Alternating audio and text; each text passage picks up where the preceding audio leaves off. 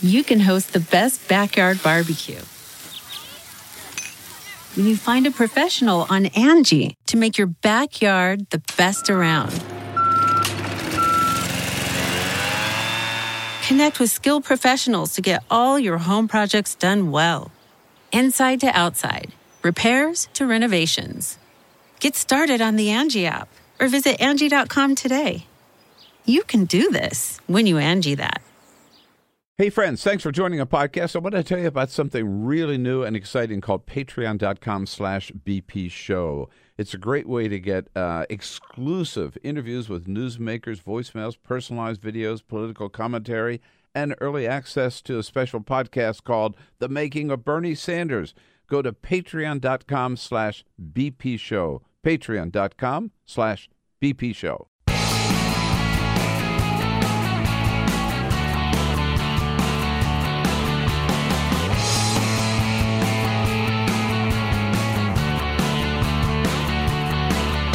Giving you everything you need to fight the Trump administration. This is The Bill Press Show, live at youtube.com/The Bill Press Show. In the White House now, it is the Mooch and the Mogul. Yeah, Scaramucci and Donald Trump, two buds from Wall Street who talk the same language and tell the same lies. What do you say? Hello, everybody. What was your weekend like? Hope it was good. But we're into it now, into the new week here. Great to see you today. Thank you for joining us. It is the Bill Press Show on this Monday, July 24. Coming to you live from Washington, D.C., as always, with all the news of the day. And boy, there is a lot of it. It is going to be a very, very busy week for the White House. After one of the worst weeks of this entire presidency so far, 6 months, there have been a lot of bad moments, a lot of bad weeks, a lot of rocky road, none rockier than last week, where the president was supposed to be focusing on Made in America, and instead we focused on more Russian scandals, focused on healthcare falling apart, and then focusing on Friday with a total shakeup of the president's legal team and public relations team. The spice is out. Sarah Huckabee Sanders and Scaramucci are in. We'll get into all that. Look forward to your comments, your take on the news. Send us your comments on Twitter at BP Show. What does it all mean to you? We'll get to that. Peter's out for a couple of days, but first... This is the Full Court Press. Just a couple of other stories for you on this Monday morning. We begin in San Diego. You ever heard of Comic-Con, Bill? Yeah. You know Comic-Con is? Oh, yeah. No, it's big. Huge. Huge event out in San Diego. Some Yes. big announcements for fans of superhero movies, notably over the weekend. We now know that there's going to be a Wonder Woman 2. We saw the trailer for the Justice League with Batman and Wonder Woman. However, The Simpsons made some headlines at Comic-Con over the weekend. Simpsons creator Matt Groening was on a panel, and he started talking about how 21st Century Fox, which distributes their show, The Simpsons, had told the writers to go easier on Fox News after they made a joke about Fox News saying, quote, "They're not racist, but number one with racists." Matt Groening got so fired up about it that he went all the way and led the crowd in a chant against Donald Trump. They started with a lock 'em up chant. At the Comic-Con? At San Diego Comic-Con. Oh, Matt Groening, creator of The Simpsons. Additionally, over the weekend, we found out from one of the executive producers of The Simpsons that The Simpsons actually turned down Donald Trump as a voiceover guest on the show. No details about when that happened, but Donald Trump apparently wanted to be on The Simpsons. They did not want to have him. Mm-hmm. So, from the golf world over the weekend, it's a slow sports season. Of course, July is the slowest sports month, but a big golf championship, the British Open. Jordan Spieth walked away with his third major title of the year. He didn't walk away easily, boy. He deserved it after that incredible play.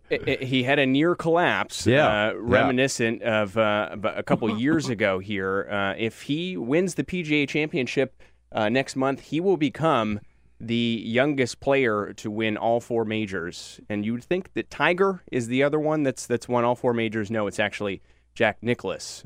So the 2 greatest golfers. Jordan Spieth is trying to Jordan Spieth, yeah, his own throne, hit right? The ball out of the fairway. It ended up on top of a dune, and he had to take a drop. Like a mile away on the practice practice field. Yeah, it was great. And finally, from the box comeback. office over the weekend, number 1 is Dunkirk. Yeah, Dunkirk. did you see it? I haven't seen it yet. Did you see it? No, I didn't see it, but I heard it was great. I'm excited. $50 million, second girls trip, third Spider-Man, fourth War for the Planet of the Apes. Yeah. Now, I really want to see those. Dunkirk. Yeah. Those would be a fantastic movie.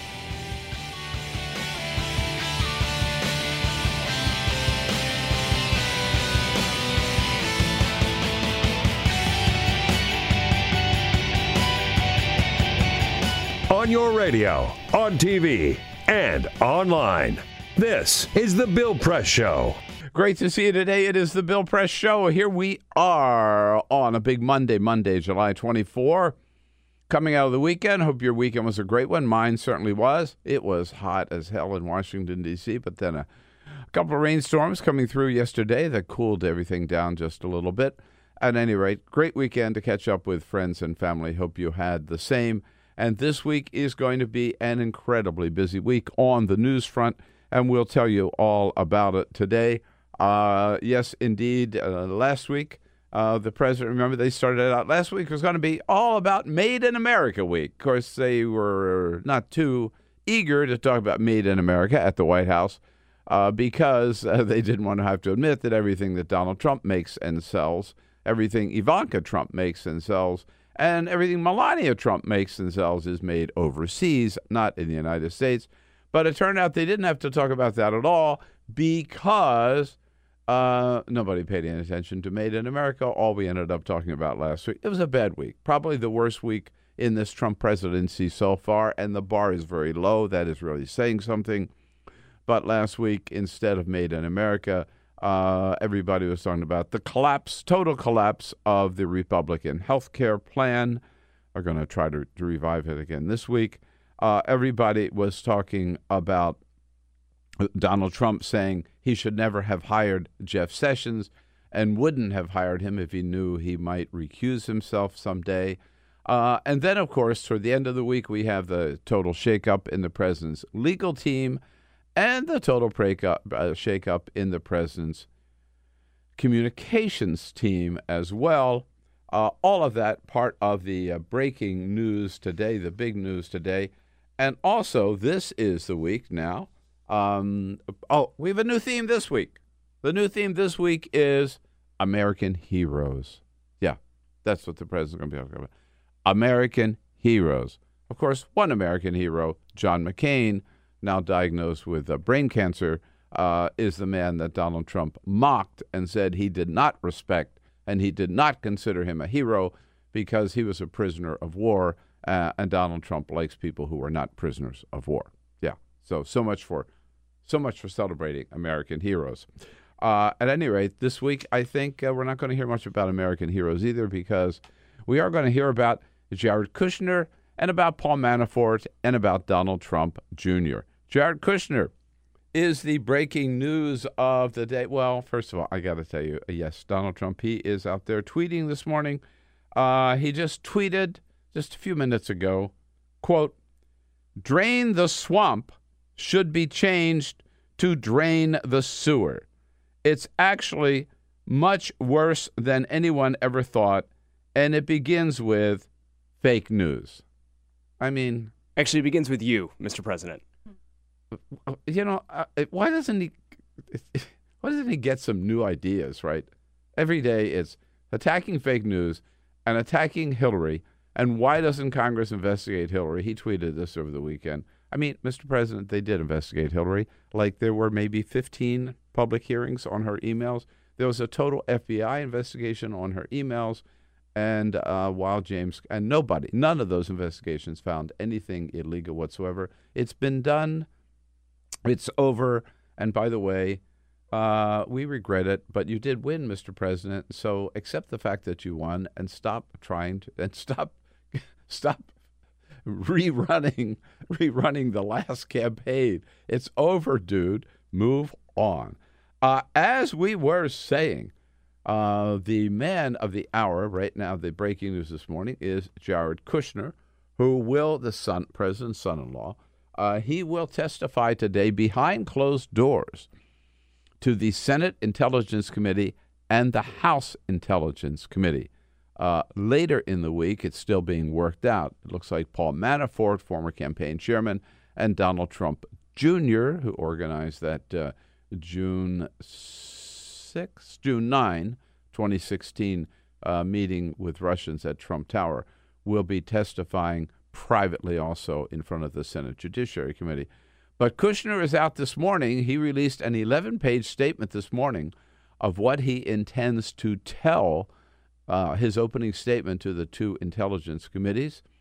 He will tell them that he had 4 meetings with Russian officials, 4, one of which was a meeting with Donald Trump Jr., a couple of meetings with Ambassador Kislyak, and one other. These 4 meetings, of course, he said he had no more than 4 meetings. That was it. We remind you that he disclosed initially in his form seeking national security clearance, he announced and revealed no one of those 4 meetings, not one of them. It was only later, after the news stories came out, that he revised his filing and said that, oops, he's new to this business. He didn't realize he had to report all of that kind of stuff. It's actually a felony to lie on those reports. At any rate, now he says, yes, there were 4, no more than 4, and he says flat out he did not collude with the Russians in any of those meetings. He will also tell the two committees that he didn't even know what the meetings were all about. And, of course, we know, though, that he was copied on the email from Donald Trump Jr., which said this meeting was all about Kremlin officials coming, Russian officials coming, and we know they had close ties to the Kremlin, with dirt on Hillary Clinton. If that's not collusion, we don't know what is. It is certainly the intent to collude. So Kushner is up today, and behind closed doors, may have to testify in public later.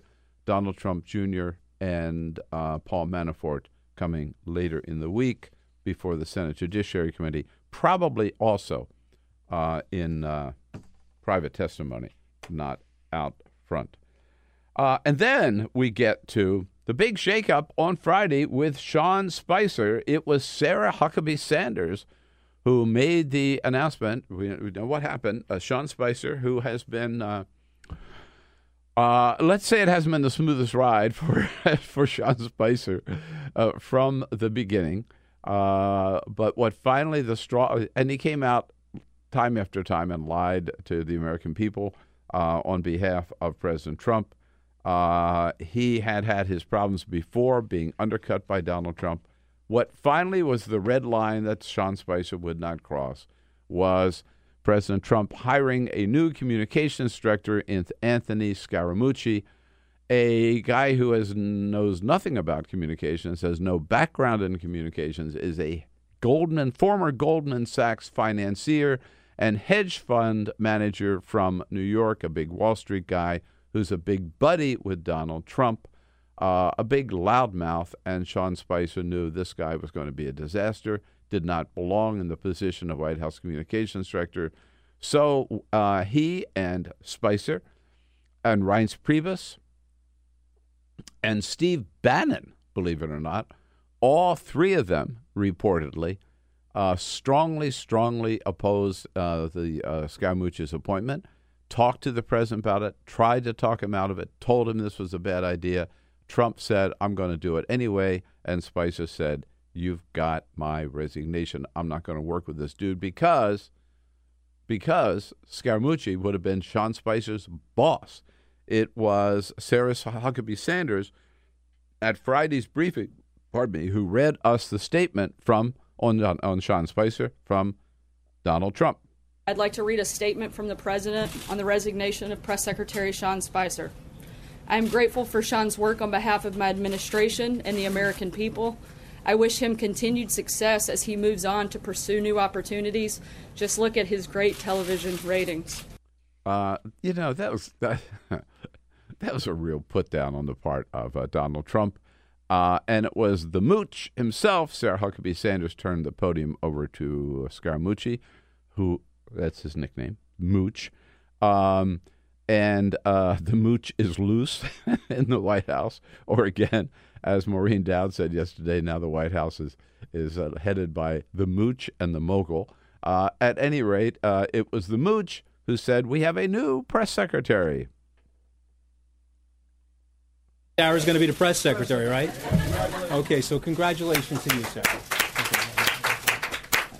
And then the first thing that he said about Sarah Huckabee Sanders on the Sunday shows yesterday, Mooch says, let's just hope, talk about what's the most important thing he can talk about with Sarah Huckabee Sanders, her makeup and her hair. Mm-hmm. Yeah, that's what we want, Sarah. I want to do everything I can to make her better at that podium. I think she's phenomenal there now. But like every athlete that's training for the Olympics, every day we got to make ourselves incrementally better. The only thing I asked Sarah, if you're watching, I love the hair and makeup person that we had on Friday. So I'd like to continue to use the hair and makeup person. What a totally sexist remark. If I were Sarah Huckabee Sanders, I would have resigned when my new boss says, boy, what I really like about you, Sarah. No, it's not the answers you gave to the questions. It's not your knowledge of the issues. It's not your rapport with the press club, Sarah. It's your hair and makeup. Yeah, you look so pretty today, Sarah. Yeah, let's continue to have that same makeup artist. What a sexist pig, at any rate. Yeah, just like the boss, just like his boss. I want to back up and talk a little bit about Sean Spicer because I was on MSNBC on Saturday, and everybody was saying, Spicer, it was a tough job, and he was put in an impossible job, and we got to feel sorry for him because the president was undercutting him, the president was criticizing him, and the president would go off the rails every once in a while, and Spicer had to come back and kind of set things straight, as if we all got to feel sorry for Sean Spicer. No freaking way. Let me tell you something. First of all, Sean Spicer took that job. He had both eyes open. He knew that Donald Trump was a wild card, to be polite. He was a total out-of-control, egomaniacal bore. Yes. Yeah, and he knew what he was getting into. So he took the job. So don't feel sorry for him. Plus, I got to tell you, I've been at the White House now under 4 press secretaries. Sean Spicer is way, way out, by far the worst of the 4. I mean, just look at I believe that Sean Spicer, he didn't elevate the briefing, he debased the briefings, and he embarrassed himself over the time that he was there, which was all of 6 months and 1 day, by the way. So we're going to remember Sean Spicer. We will remember Sean Spicer as the man who cut short the briefings to about maybe max 45 minutes, who spent the first half of those 45 minutes every day reading talking points about how great Donald Trump was and all the incredible things he had accomplished in the last 24 hours, and then spent the second half of the briefings just refusing to answer directly any questions. It was Sean Spicer who decided that no cameras would be allowed in the briefing rooms, except maybe once a week. It was Sean Spicer, remember, who hid in the bushes one day and was afraid of talking to reporters. It was Sean Spicer who cut people off. Again, Sean Spicer. And Sean Spicer who told lie after lie after lie. Sean Spicer who lied about, we'll get to a little montage here of Sean Spicer in just a minute, but Sean Spicer who lied about the size of the crowd at the inauguration, lied about the fact they had never used plastic sheeting on the Washington Mall and any other inauguration. He defended Donald Trump's statement that President Obama wiretapped Trump Tower, by the way, which is still not proven, which is still hanging out there. He's the guy who defended the meetings the meeting that Donald Trump Jr. had, and insisted that Donald Trump Jr. At that meeting, all they talked about was adoption. And remember, it was Sean Spicer who said, of course, we had to send those cruise missiles into Syria because not even Hitler, as bad as he was, ever used any chemical weapons. Yeah, this was all Sean Spicer. So, let's not feel sorry for Sean Spicer. Here is, do we have that little this is, and of course, Sean Spicer made a mockery of the briefings, not just on Saturday Night Live, but certainly became a national cartoon character because of the way he handled the briefings. Sean Spicer, going in the Wayback Machine, here he was over the last 6 months. How are you today? I'm fine, and how are you? Fantastic. This was the largest audience to ever witness an inauguration, period. There's this assumption in Washington, Jonathan, that if you get less money, it's a cut. And I think that the reality is that in a lot of these, there's efficiencies, duplicity. Glenn, this isn't a TV program. We're going to... Shannon, okay, you don't get to just yell out questions. We're going to raise our hand like big boys and girls. Go, Glenn Thrush, New York Times, boo, go ahead. That's a cute question to ask. My job is to represent the president. I think there's pretty sound evidence that that the microwave is not a sound way of surveilling someone. You used chemical weapons in World War II. You know, you had someone as despicable as Hitler, who didn't even sink to using chemical weapons. Hey, Sean!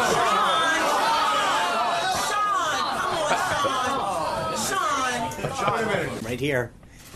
So you can keep taking your selfies and selfie folks. I forgot that one. That was when he turned around and walked out, and we were all hollering. You can hear my voice in there. Sean, come back. Hey, Sean! I would say that Sean Spicer might have gone down as the worst White House press secretary ever, except for one fact. Sarah Huckabee Sanders took his place. And she will definitely be the worst ever. I mean, Sean Spicer, who lied so much that we called him Four Pinocchios. That's the Washington Post little cartoon they use for liars. You get a Pinocchio, if you tell a real fat lie, it's Four Pinocchios. He's Four Pinocchio press secretary. But he was still a pro. You know, Sarah Huckabee Sanders is a know-nothing amateur with a chip on her shoulder. You know, before we move on from beating down on Sean Spicer to beating down on Sarah Sanders, I want to just read this passage from the Wall Street Journal report on Sean Spicer's tenure as press secretary. We shared this yesterday as we were preparing for today's show. Yes. About the fridge. Oh, yes, the fridge. So I'm reading right from the Wall Street Journal. Michael C. Bender had this piece on Friday. Quote, less than a month into his new job, White House press secretary Sean Spicer needed to keep his food and drink cold. He wanted a mini fridge. He dispatched a top aide to a nearby executive office building where junior research employees are crammed into a room, surviving on lean cuisine frozen lunches. Mr. Spicer wants your icebox, the aide said, according to people familiar with the incident. They refused to give it up. So Mr. Spicer waited until sundown, after his young staffers had left, to take matters into his own hands. He was spotted by a fellow White House official lugging the icebox down the White House driveway after 8 p.m. Pretty similar to hiding in the bushes. Right. Yeah, exactly. So they were in the old executive office building next door, and he's across that little executive drive and is hauling the mini fridge. So he even had to steal his employee's mini fridge. This is Sean Spicer. Again, Sarah Huckabee Sanders taking his place. And then we got to stop for a second just to talk about Anthony Scaramucci. This is a ticking time. Well, it's actually not a ticking time. He's exploding in front of our very eyes.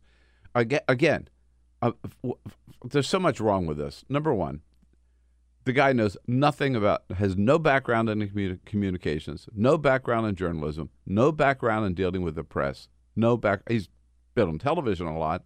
That doesn't count. So totally unqualified for this job. He's put in charge of the communications department. But think about the optics. Who is he? What is he? He is another Donald Trump. He is a Long Island huckster. right?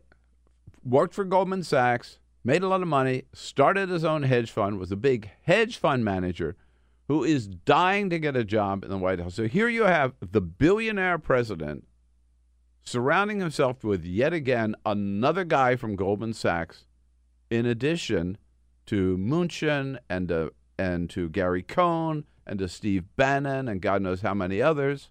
Another Goldman Sachs guy, another billionaire New York Wall Street tycoon in a top position at the White House. The optics could not be worse for somebody who pretends to care about average Americans, surrounding himself with people like himself and like his daughter and his son-in-law who have no idea what it's like to have to wait for that paycheck every 2 weeks in order to buy groceries or to pay the rent. So optics are number two. This is a guy who was anti-Donald Trump until the very, very end. He started out big supporter of Mitt Romney a few years ago, and not Donald Trump. Then a big supporter of this time around of the governor of Wisconsin, Scott Walker. Scott Walker, sorry, Mr. Brown Bag Lunch. A little brain fart there. Yes, Scott Walker. And when Scott Walker dropped out, then he supported Jeb Bush and famously called Donald Trump a hack politician. Here he is on Fox Business back in August of 2015. He's a hack politician. He's probably going to make Elizabeth Warren his vice presidential nominee with comments like that. Do you think he's It's anti-American. It's very, very divisive. You think Donald's a plant? And I'll tell you who he's going to be president of. You can tell Donald I said this. The Queens County Bullies Association. You got to cut it out now. He's president of the Queens County Bully Association. Hack politician. Yeah. There's one more, by the way. Yeah. Okay. I don't like the way he talks about women. I don't like the way he talks about our friend Megyn Kelly. And you know what? The politicians don't want to go at Trump because he's got a big mouth and he's afraid he's going to light him up on Fox News and all these other places. But I'm not a politician. Bring it. Right, so why is he resonating? You're an inherited money dude from Queens County. Bring it, Donald. Bring it, Donald. He also said, quote about Donald Trump, quote, America deserves better. Oh, my God. Bring it, Donald. He got that one right. And then, but now that he's got the job, so Friday, it was so sickening. I don't know, maybe 20 times he was talking directly. He did this on the Sunday shows yesterday, too. Directly to Donald Trump, looking into the camera and saying, Mr. President, I love you. I love you. He actually said that. I love the president. I love the president. Here he is abjectly apologizing at the briefing to the President of the United States for having called him a hack. One of the biggest mistakes that I made, because I was an unexperienced person in the world of politics, I was supporting another candidate. I should have never said that about him. So, Mr. President, if you're listening, I personally apologize for the 50th time for saying that. Sickening. That's not the press secretary's job. That's not the communication director's job. No, indeed. I'm telling you, this is going to be a disaster. I don't know how long we'll give him on the job. But the shakeup in the communications department was not the only shakeup at the White House. The president also changed lawyers. Yes, remember, it was Mark Kasowitz who was brought in to deal with the whole Russian mess, as President Trump calls it. So Sean Spicer was not going to have to answer those questions, or Sarah Huckabee Sanders. It was all going to be Mark Kasowitz, and he had his spokesperson, Mark Corallo. One M-A-R-C, one M-A-R-K, the two Marks. Both of them are out. Mark Kasowitz has been replaced by a Washington pro defense lawyer by the name of Ty Cobb. Mark Corallo, the spokesperson for Mark Kasowitz, the two of them resigned on the end of last week. Ty Cobb comes in, and Jay Sekulow, who's been around for a while, will also stay on the president's legal team. But that shakeup in the legal department is not as significant as this fact, and I think this is a question of maybe you don't see the forest for the trees. But the real question in the legal department is not who's in and who's out. I think the significance here is that the president is so worried. Think about this. He is so worried about Robert Mueller's investigation. He is so worried about what Mueller is going to find out once he gets in his tax returns and his financial records and his long history of business deals with Russia, which he denies. He's so worried about that he feels the need to lawyer up and up and up and is hiring. They all are hiring lawyers to protect themselves because they see what's coming down the track, which tells me that there's more to this Russian story than Donald Trump will ever admit. There's more to this Russian story than he wants us to believe. It is not a witch hunt. He knows that. It is for real. There's some real dirt there. He knows Robert Mueller's going to find it. He knows it's coming down the track, and he feels he needs those lawyers to protect him. And bottom line, the change in the communications department and the changes in the legal representation in the end aren't going to change anything at the White House, because the problem at the White House, as we know, is not the staffers. The problem at the White House is the very top itself. Nothing is going to change at this White House. It will still be totally out of whack, out of control, flying blindly as long as Donald Trump is president of the United States, which hopefully won't be that much longer. Coming up, we got a great set of guests for you today. Eliza Collins is going to join us next from USA Today. Niall Stanage will be here for our second hour as a friend of Bill from The Hill. And he and I will be joined by our good friend Joe Cirincione from the Plowshares Fund, who just got back from Aspen, where the Aspen Institute, the former intelligence agencies of this country, absolutely all of them united in saying there's no doubt that Russia hacked into our elections, no matter what Donald Trump says. Eliza Collins joining us next. What's happening this week in the Congress? We'll find out. The Navy SEALs would tell you that if you want to eat an elephant, you got to eat it one bite at a time, and Sarah and I are going to do that together. Follow us on Twitter @BP Show. This is The Bill Press Show.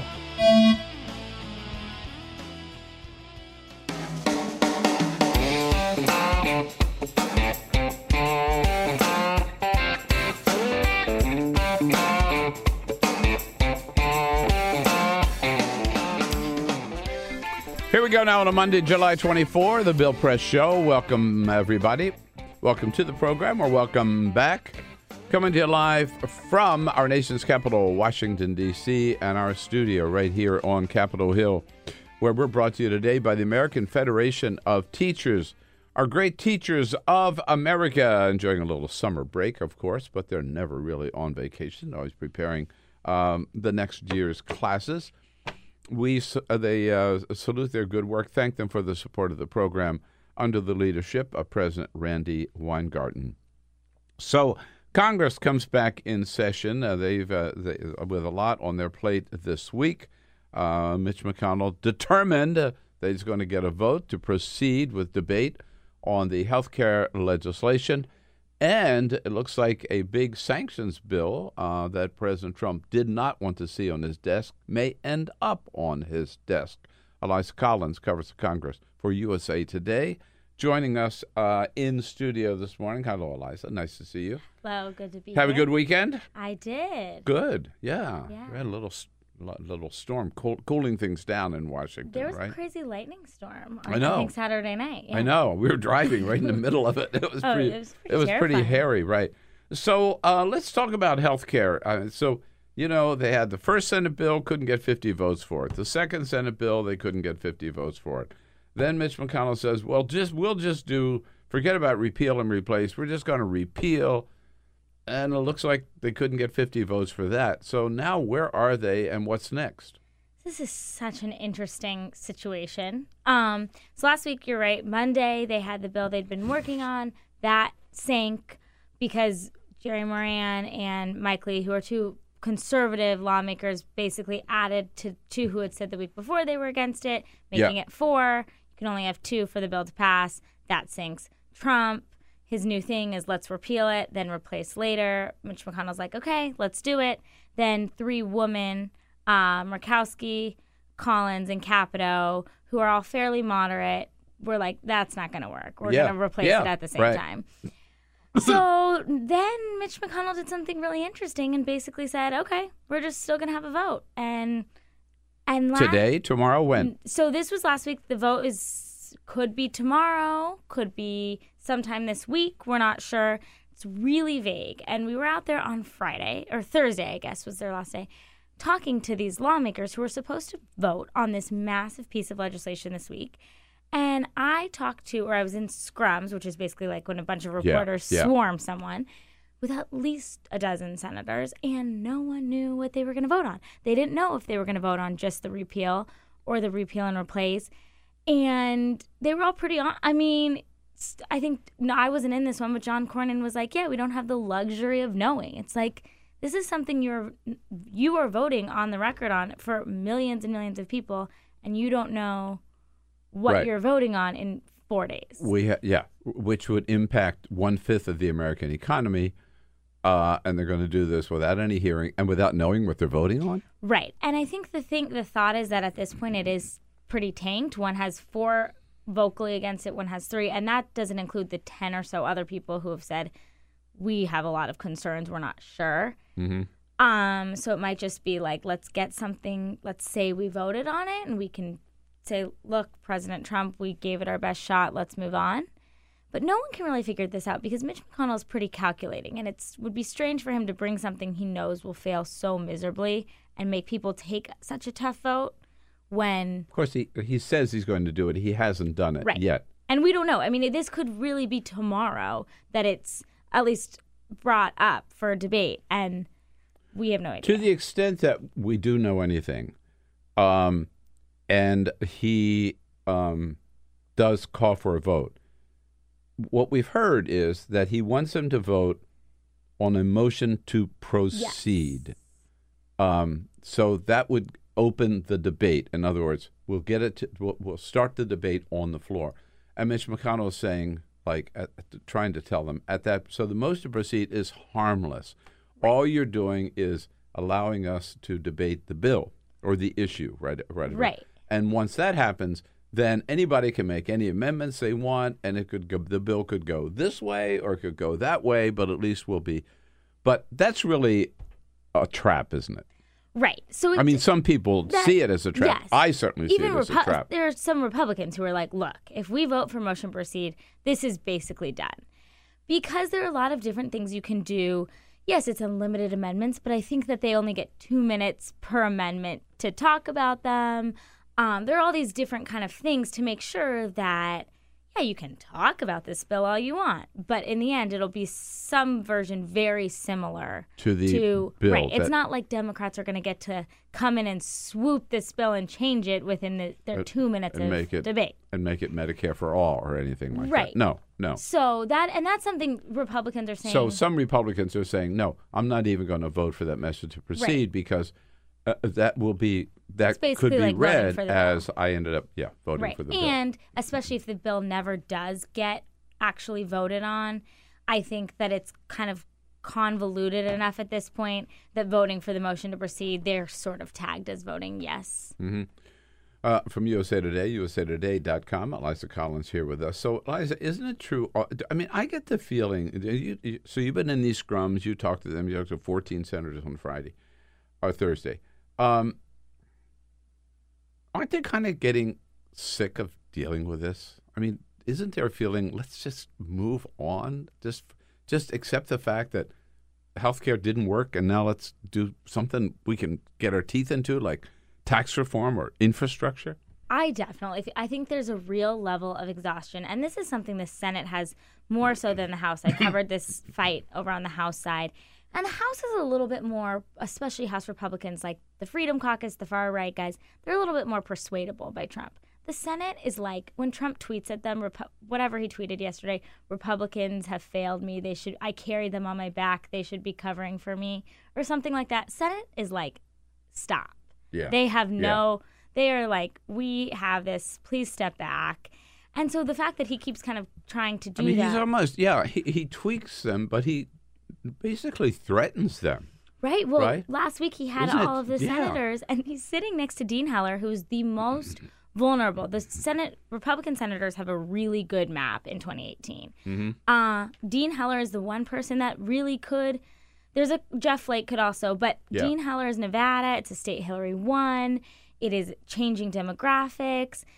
I think he won by like 1 point last time. I mean, he is really actually in danger, and he is someone who's been really hesitant on this bill.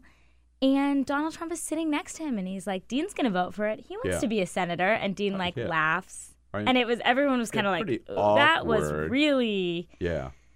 So I think... And in his tweets, he threatens them. Right. And then he complains about they're not doing enough to protect the president. Right. And I think senators are like, we're not here to protect you.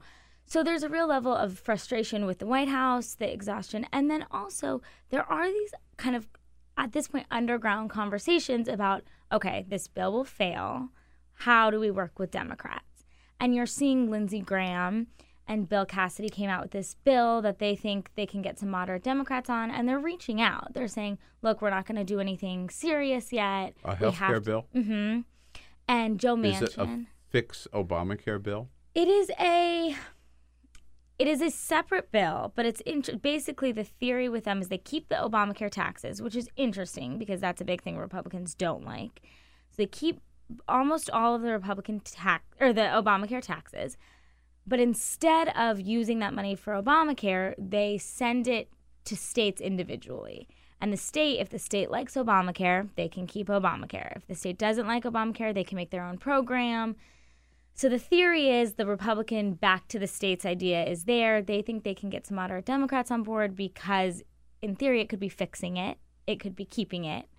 Who knows if that's going to go over well. But there are starting to be conversations like that with some moderate Democrats, like someone like Joe Manchin of West Virginia, who is really very in the middle on his views, but will not vote for a bill that has repeal in it. Mm-hmm. So they're saying, like, okay, well, what about something like this? Joe Manchin's also invited, I think there's like a dozen senators who used to be governors. They're starting to talk, and they're like, well, we know what it was like to run a state. So these conversations are all happening, but no one is going to move until this vote this week. Does McConnell really want a health care bill? I don't know. I mean, this health care bill is wildly unpopular. So... Yeah. But they campaigned on it for 7 years.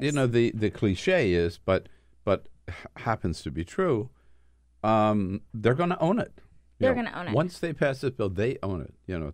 Donald Trump says, I'm not going to own it. Oh, yes, you are, baby. Right. Yeah, and no that is doubt something... about it. And they're going to own it in 2018 when these cuts start to hit, and 22 million Americans wake up and the health insurance they've got. They either don't have it or it's worthless. And Republicans are pretty open about this, especially their staff privately, with reporters saying it's really hard. Yes, the system is flawed. Yes, but it is really hard to take things away from people. And we are very aware that we will own this. And Democrats, on the other hand, are like, as much as they don't like this bill, they're kind of like, we got slammed for 7 years on Obamacare. It hurt us in the majorities, and now take it. Yeah. You have it. Oh, no. I mean, it costs Democrats the House, right. Probably. And so they're saying, if you really pull this off, it'll hurt you. You'll pay the price. Now, McConnell originally said he was going to postpone the vote for a week so that John McCain could come back. That's when we thought that he had minor surgery to remove a blood clot. Now we know it's a lot more serious. He's still going ahead with the vote without McCain, or are we expecting McCain to make some dramatic medevac kind of appearance? We do not know kind of what's going on with McCain. Basically, he has, in typical McCain form, still been speaking out from he's home in Arizona, resting, figuring out what to move forward. I mean, remember, John McCain is 80 years old. So, but he's still kind of deciding how to move forward with this cancer. We have no idea where he stands, but he is weighing in on like foreign policy things. He still was able to slam the Trump administration, some foreign policy moves they've made. So he's still very much involved. The Senate requires you to vote in person. It's still a very traditional place. You can't phone it in. Exactly. And so, which actually is something interesting. You know, a lot of people don't. They're kind of like, well, can't someone like vote for it? Yeah. So no, you can't. I mean, in the House, you can't either. Right. I mean, you have to be there. Right. There's still some at least there's that traditional rules. Yeah. So John McCain being out, he had a lot of criticisms of the process, but he was expected to vote for the bill. He's kind of a reliable, and something like this, domestic policy, our vote along with the party. So with him being gone, that is one less yes, which means really Republicans can only lose one vote. And of course, they have more than that. Right. So that's the story on healthcare. We will see. It's got to play out. No vote has actually been scheduled. Right. Right. We'll know a lot more today, I would imagine. Yeah. The other issue that has that appears looming this week is the sanctions bill. As we know, the president has wanted to have a little flexibility dealing with Russia, and there are some voices. And even Donald Trump, 2016, was very critical of the Russian sanctions that President Obama had put on, and he was going to lift those, or at least he wanted the ability to have some leverage with those sanctions. And then all the news comes out about the Russian hacking the election, and so Congress is saying, "Oh, the last thing we want to do is lift those sanctions," right? So they've passed a pretty tough bill. Right. And this is one issue I would argue is actually a very bipartisan thing. And it's hilarious that Congress has not really done anything. They have, Republicans in the House, Senate, and White House.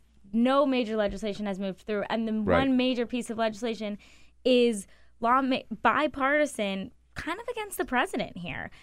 Congress is saying it was a bill just on Iran sanctions. And McCain and some Democrats negotiated to get something on Russian sanctions on this bill, and basically it says we can overrule you, President Trump. If you want to lift sanctions, we have the right to say that's not a good idea. Mm-hmm. And it was voted on 98-2, and the two that voted against it, Rand Paul and was it Bernie Sanders, I believe. I was never sure. Really. Yeah. Don't quote me on those two, but I do believe it was kind of people that might not vote on something like that. Yeah, 98-2 is a massive deal. And I've had a lot of Democrats say, look, you can say that we're having, these battle lines with Republicans, but this needs to be getting attention because we really pulled this off together. But it was muddled. So passed the Senate very easily, moved on to the House, and got stuck there. The White House was lobbying them to change it. Oil companies were saying, look, this will hurt our business. Republicans were blaming Democrats. It was a mess. So over the weekend, they all came together and basically agreed, which is a big deal. Yeah, to say, we don't care, Mr. President, you may want to play footsie with Vladimir Putin, but we don't like him, and we don't like what he did to our democratic system during the election, and we're going to make it the sanctions tougher and make it tougher for any president to undo them. Right, exactly. And it is any president. It's not like that in there they said, just you specifically because of your relationship with Putin. It's any president moving forward. But and it's interesting that President Obama had the power, and he did unilaterally ease the sanctions on Iran in order to get them to sign the nuclear deal. In return for signing the nuclear deal, can ease the sanctions. President Obama had that, and he was criticized for that. He was criticized by Donald Trump, among others, a candidate. But at least Obama had that authority. This Republican Congress is taking that same authority away from the Republican president. And correct me if I'm wrong, but I think it's just on Russia, right? It's not unilaterally. I believe so, although North Korea, according to one version of the bill, is in and one is out. I'm not really sure where North Korea may be in there too. The bills are different, and then they kind of had to come together on like an agreement bill. So. Right. And it happened over the weekend or at the end of last week, so we don't know the exact details, but it's expected that it'll have those big powers overall. Right. And again, the White House made it clear they don't want this bill, they don't like this bill. And yesterday on the talk shows, this new unified communications team, Sarah Huckabee Sanders and Anthony Scaramucci, appeared on different networks and gave an entirely different message. Here was Sarah Huckabee Sanders saying that we really like these tougher sanctions Look, the administration is supportive of being tough on Russia, particularly in putting these sanctions in place. And Scaramucci, I'm not even sure we have that clip, but Scaramucci on another network said just the opposite, saying the president hasn't decided yet what he would do about this bill. Now, and to make it further complicated, the New York Times today headlines, Trump in switch seems to accept the Russia sanctions. So their reporting inside the White House is that Trump realizes, well, it's a tough choice for him. He either has to veto this bill passed by his Republican 98 Congress senators. and the senators, 98 senators, or sign the bill and say, okay, I'll go along with it. I think this is one of those things you see them, He'll sign the bill. And then maybe in a couple months he'll go crazy on Twitter about it. But I think he has to sign this bill. He doesn't have to. But it is one of those things where it raises a lot of questions if he doesn't. I want to go back to underscore the point you made, which I think is a very good one, is that it will be it will be stunning if, in fact, the first major legislation passed by this Congress is a bill that takes power away from the Republican president of the United States. It is a bill that he does not want. Right. And this is something Republicans that says feel... a lot about how effective he is and about his relationship with Congress. And this is something Republicans Republicans that are kind of party line guys, Bob Corker, he is not someone you'd expect to go rogue on things. And he was, for the last weeks, anytime we go to talk to him about healthcare, he talks, we need to get this Russia bill passed. This is something. So at least in the Senate, which is where I've been spending a lot of my time because of healthcare, that was something that they felt very strongly about. One question, which maybe relates more to healthcare than any other issues, is that just listening to you, I keep thinking about Mike Pence and what role he's been playing. He's the guy now, President Obama chose Joe Biden as his vice presidential nominee and vice president because he had this great working relationship with members of both parties and was really respected. And he sent Joe Biden up there time and time again, and Joe Biden delivered the goods. Right. Well, and that's the whole thing. Obama did not have the best relationship with members on both sides. That's right. And Biden was did. Now, Donald Trump keeps sending Mike Pence up there to deliver on health care. Last week, after they had this lunch. He comes every week, pretty much. Last week, after he had on health care, he sent him back up there again. Here he is. It's time to vote. It's time to act. Mike Pence, with that message, he hasn't delivered.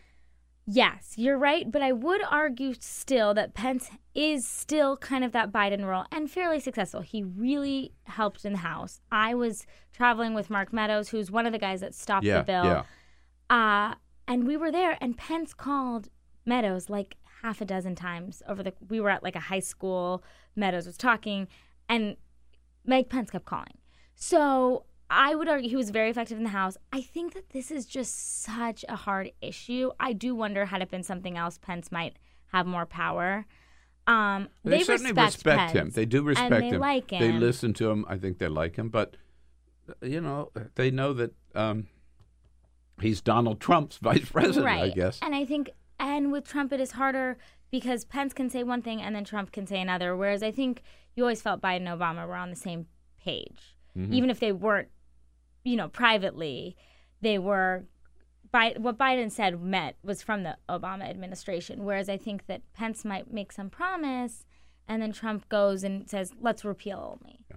Eliza Collins with us from USA Today. So, there was a big story, I think it was Glenn Thrush, the story in the New York Times a couple of days ago, that one of the main, we're gonna build a wall. We know that was a big part of Donald Trump's campaign, of course. We're going to tear apart Paris. We're going to tear apart the Iran nuclear deal, and we're going to have $1 trillion infrastructure plan to create millions of jobs, rebuilding America's infrastructure.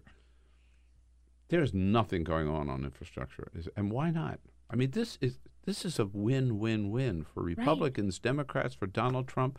If he wanted a huge bill where he could get everybody together in the Rose Garden, Nancy Pelosi on one side and Paul Ryan on the other, Mitch McConnell and Chuck Schumer, this is this. Yeah. Why aren't they doing anything on this? I think there is. Plus, God knows we need it. Our roads and bridges crumbling. I think there is a lot of regret in the order they did things. I think they thought Obamacare repeal would be a lot easier. Let's get that done first. That's a big, check the box. We'll move on to tax reform, infrastructure. Remember the plan? It was like... Oh, yeah, day one, we're going to repeal Obamacare, and then they'll have 4 years to go. Maybe they were going to come in for a special day before he was inaugurated, just for a quick repeal. Yeah, That didn't work out. So I do think there is some, had they done infrastructure first, built some goodwill up, things like that. Because remember when he was elected, a lot of those Democrats from states he had won by, 20, 30, 40 points were like, I'll work with him on infrastructure. That is something that is... Absolutely. Chuck Schumer said that. Now we're watching... I just think to show how unpopular this bill is, look at Joe Manchin, who is from a state that Trump won by 42 points. And Joe Manchin is like, I'm not touching that bill. And that to me says Democrats are so comfortable in opposing him. And I wonder if that's just the order of how things happened. Yeah. Looking back, what it would be like if they had taken infrastructure up first. Yeah. It might have been better relationships all around. All around, yeah. Eliza Collins, thanks for all the good work that you do. Thank you. Thanks for coming in. Big shakeup at the White House. Niall Stanage is there every day. He'll tell us all about it. Joining us next. This is the Bill Press Show. Hey, everybody, this is Bill Press. Thanks for listening to the Bill Press and Friends podcast. And now, do yourself a favor. If you haven't already done so, subscribe to the show on iTunes. Here's what you do. Just search for the Bill Press Show. Then you can take us with you and listen in anywhere you go. And you'll get new shows from us as soon as they're posted. And one more thing.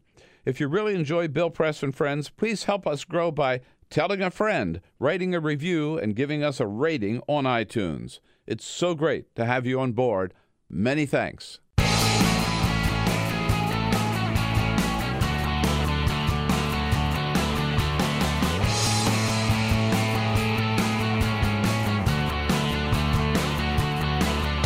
Giving you everything you need to fight the Trump administration. This is The Bill Press Show. Live at youtube.com/The Bill Press Show. I did not collude with any foreign government. That's what Jared Kushner says he's going to tell the House Intelligence and Senate Intelligence Committees today. Released his statement this morning to try to get a little jump up on the news. If you believe him, that's Jared Kushner's statement. And we'll hear later or the committees will hear, at least one of the committees, Senate Judiciary Committee, will hear later in the week behind closed doors. Also, from Donald Trump Jr. and Paul Manafort. Well, hello, everybody. What do you say? It is a typical day in Washington, D.C., I guess, with another bad week looming for the Trump White House. We're coming to you live from Washington, D.C. We will tell you all about it. Last week, of course, the big shakeup in the communications department, the shakeup in the legal department, the collapse of the health care bill. All around, a pretty good week to talk about Made in America. This week, the theme is going to be American heroes. Here's one of our heroes, Niall Stanage from the Hill. So how much? Well, he's time... an import, though. Well, that's true. Yes, can't call you an American hero, can we? People will be writing in to complain if you use that term, although maybe not among your listenership, but others. So Niall, how much time are we going to spend this week actually talking about American heroes? There's been a great series of these things, hasn't there? These themed weeks. There was Infrastructure Week. Oh, Infrastructure Week was a huge success. There was Made in America Week. There was There were a number of weeks that were all completely overtaken and submerged by many greater controversies. Some of them self-inflicted by the president himself. Yes, right. So I think we can expect that to happen again this time. We will dive into all of these big issues with Niall Stanage and with all of you, and send us your comments on Twitter at BP Show. But first, this is Peter the Full Court Jamie Press. gets the full court here. Just a couple of other stories for you on this Monday morning. We will begin with America's Sweatiest Cities list of 2017. Yes, this is an actual study. Sweatiest cities? Sweatiest cities. Where people the most sweat the most? That's correct. Oh, okay. Put together by a fan company, no doubt. Honeywell fans put this together. They do this every year, in fact. I had no idea, but it caught my eye this morning. Any guesses what the top U.S. city, the sweatiest city in the U.S. is? It's got to be in Florida. Florida, there is a Florida city on the list. In fact, Miami is at number 4, but that is not number 1. Tampa's at 8. Can I randomly guess Memphis? Memphis does not crack the top 10. Oh, no. I'll give you a hint. The top 2 are on the East Coast, Mid-Atlantic region. Well, is one of them D.C.? One of them is D.C. D.C. comes in at number 2 because of its average summer temperature and top 24 population density, also public transportation. Number 1 is New York City. And I think the big factor there is the population density with NYC. Right, yeah. More people and... Right. Chicago's also number 3. I said Miami 4, and Boston, Massachusetts at number 5. Hey, on Friday, I bet you didn't hear about this. I don't want to know how they determine how many people are sweating. I mean, are they checking armpits? What is this?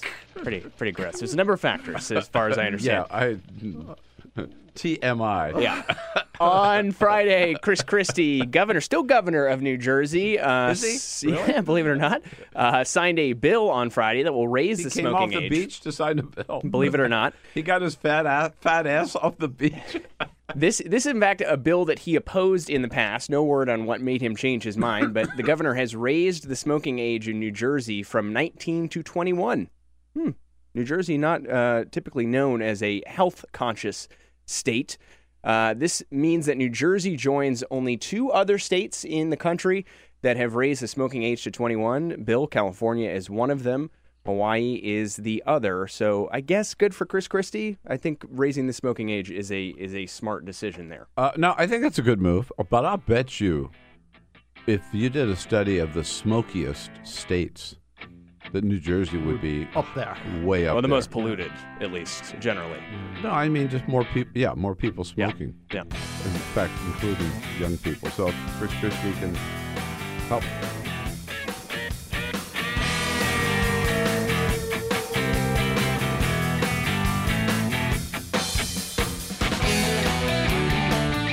From Washington, D.C., this is The Bill Press Show.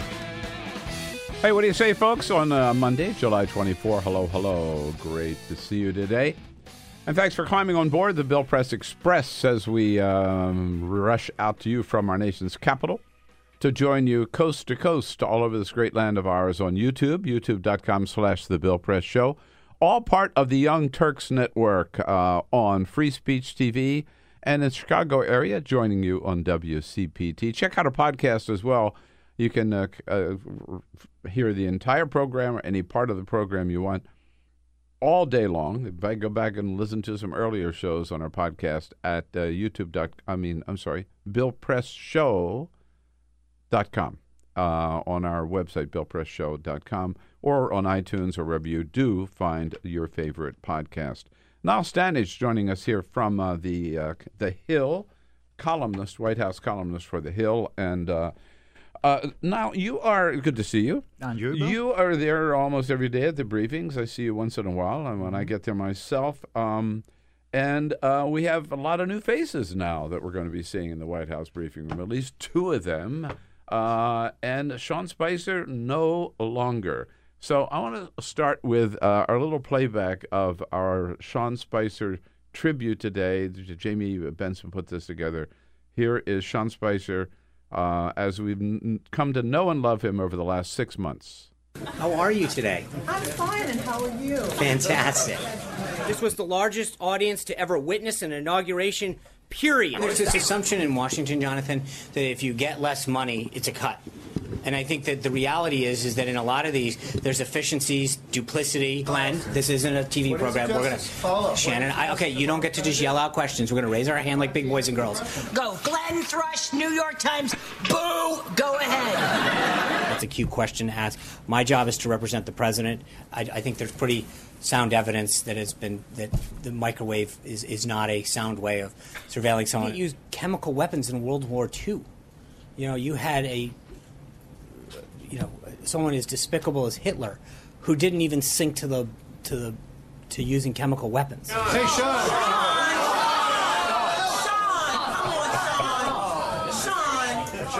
Right here. So you can keep taking your selfies and selfie, folks. Yep. I'm right here, he says. That was a couple of weeks ago. Not anymore. Not anymore. Should we feel sorry for Sean Spicer?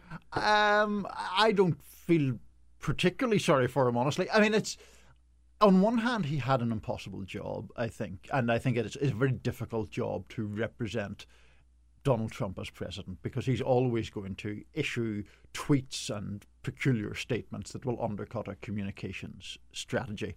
On the other hand, he knew that going in. Nobody had a gun to his head, so it's a voluntary thing. And Sean Spicer is one of those people who I think clearly before President Trump won the election would have had very real skepticism about him, and then decided to take the job and go into that administration. And the other reason I don't feel sorry for him, which came out in the tribute that Jamie put together, was this tendency to say things like it's the largest inauguration crowd ever. A lie. I mean, there's no point in glossing over that. It was he came out on the first day and lied in a way that was, the lie was provable or was easily revealed by the photographic evidence. So yeah, and there's so many things that Donald Trump says President Obama wiretapped to Trump Tower. Sean Spicer defended that. Donald Trump says 3 to 5 million people voted illegally for Hillary Clinton. Right. Sean Spicer defends that. So he went right down the line. Yeah. Now, so isn't it interesting that after all of those humiliations, and by the way, I'm sure you saw, I did, where there were times in the briefing where somebody would pop in with a little note from the president and walk up to the podium and hand it to Spicer. Talk about, again, a humiliation. But he put up with all of that, and the one thing that where he felt crossed the line was a personnel matter. Was in hiring Scaramucci. Right.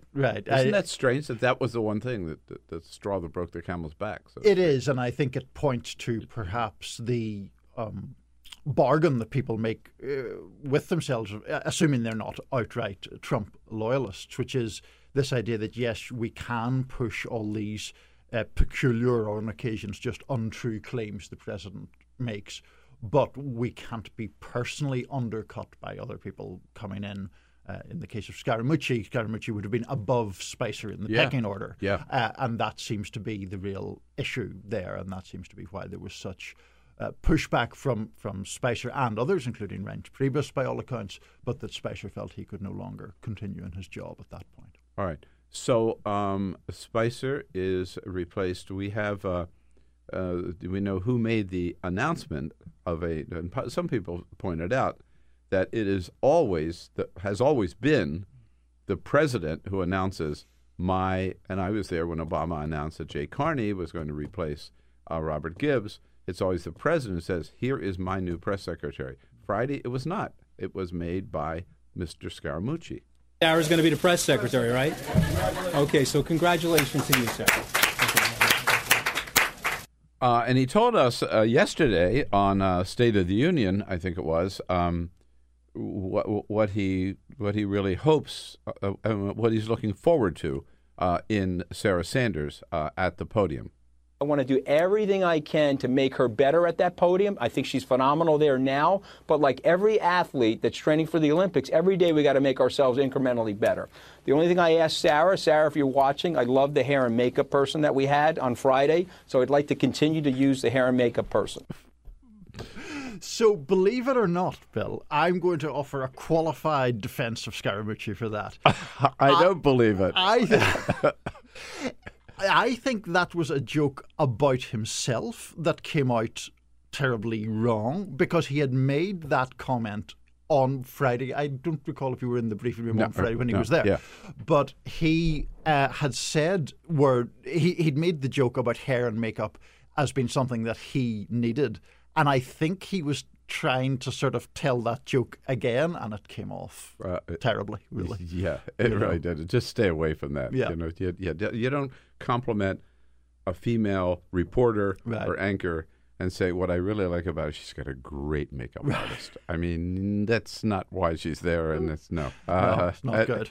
But let me ask you about, it's Scaramucci, what we know about him, right? We know we know some of the things that he said about Donald Trump. He said America deserves better. And we also know his background. I mean, he has zero communications background, zero journalistic background. And he's a hedge fund manager. So here you got, Maureen Dowd called him the mogul and the mooch, right? You've got the billionaire who puts another Wall Street hedge fund manager as his communications director. I mean, just the optics alone are very troubling, huh? Yeah, no, they're very strange. I think there's all sorts of ways you can frame that. I do think it's a victory for the New York set over the Washington set. Right. A victory for the people whose personal closeness or ingratiating behavior toward the president. Loyalty above everything else. Yeah, Trump's sort of Washington. I also think, to your point about strategic communications, it's kind of a victory for the TV showmen and showwomen over the more backroom DC types. And it seems to me, anyway, that one of the things that apparently commended Scaramucci so highly to Trump was that he's quite good on TV. I mean, because that seems to be his... He's feisty and he's in your face and, all that kind of stuff, right? Exactly. Trump likes that style. He does. Which is his style. Right, exactly. And it also seems to, if you pardon the term, Trump more standard communications strategy or strategic experience. Okay, well, this gets to palace intrigue, but as you pointed out, first of all, that reportedly Priebus and Steve Bannon, of all people, and Sean Spicer, the three of them together implored Donald Trump not to hire Scaramucci. Trump said, screw you, I'm going to do it anyway. Right. Spicer was Reince Priebus's pick as press secretary. Spicer resigns. Priebus previously, we know that Scaramucci was in line to be director of public liaison. He sold his company in order to be able to take that job, and Priebus shot it down. Right. So now the Scaramucci is there, and Scaramucci made it clear Friday, I saw the briefing, I wasn't there, that he reports directly to the president, not to the chief of staff, which everybody else does, not Scaramucci. How long is Priebus going to survive? It doesn't seem to me likely that he will survive for very much longer. Now, of course, he could hold on. Part of these calculations is how much humiliation you can put up with. But the sources that I speak with portray Priebus as an isolated and increasingly marginalized figure. The loss of Spicer is a big loss to him. One of the complaints from sort of the Scaramucci types was that the press operation would mobilize more forcibly to defend Priebus than it would to defend Trump when there was kind of palace intrigue going on. So I think it does leave Reince Priebus in a weakened position. We shall see. I mean, clearly there have been predictions of resignations in the White House before that have not been immediately borne out. Yeah, I mean, there's this ebb and flow of who's up and who's down. At one time, Steve Bannon was out the door, and he's still there. Right. He's hunkered down a lot, right? Priebus was out the door before. He's still there. And, Spicer, same thing, right? So at Kushner, people say Kushner's on thin ice, but... By the way, Scaramucci did say this about Reince at the press briefing on Friday, and it does not sound good. We are a little bit like brothers, where we rough each other up once in a while, which is totally normal for brothers. There's a lot of people in here that have brothers, and so you get that. But he's a dear friend. Mm-hmm. Yeah. Sounds like how Bannon would talk about Reince Priebus. It also well, then Bannon and Reince Priebus get together against Scaramucci. Right. So now they've got both of them oppose him. And he's the communications director.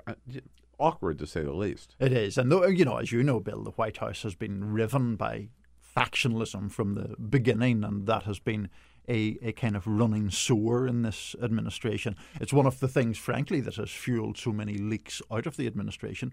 Scaramucci is now talking that he's going to fire anyone who leaks and all of that. But we shall see. I mean, it doesn't seem to me likely to bring an end to that kind of factionalism that we've discussed many times before. Right.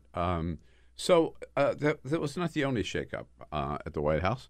There was also a shakeup in the legal team, where Mark Kasowitz, who another brash New Yorker, was brought in by Donald Trump. Again, he liked Kaswitz's style because Kaswitz didn't take any crap from the reporters. That's how he saw it.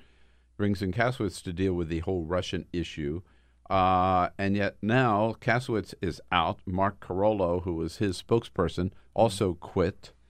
And they've brought in Ty Cobb. Jay Sekulow remains on the scene. What is that?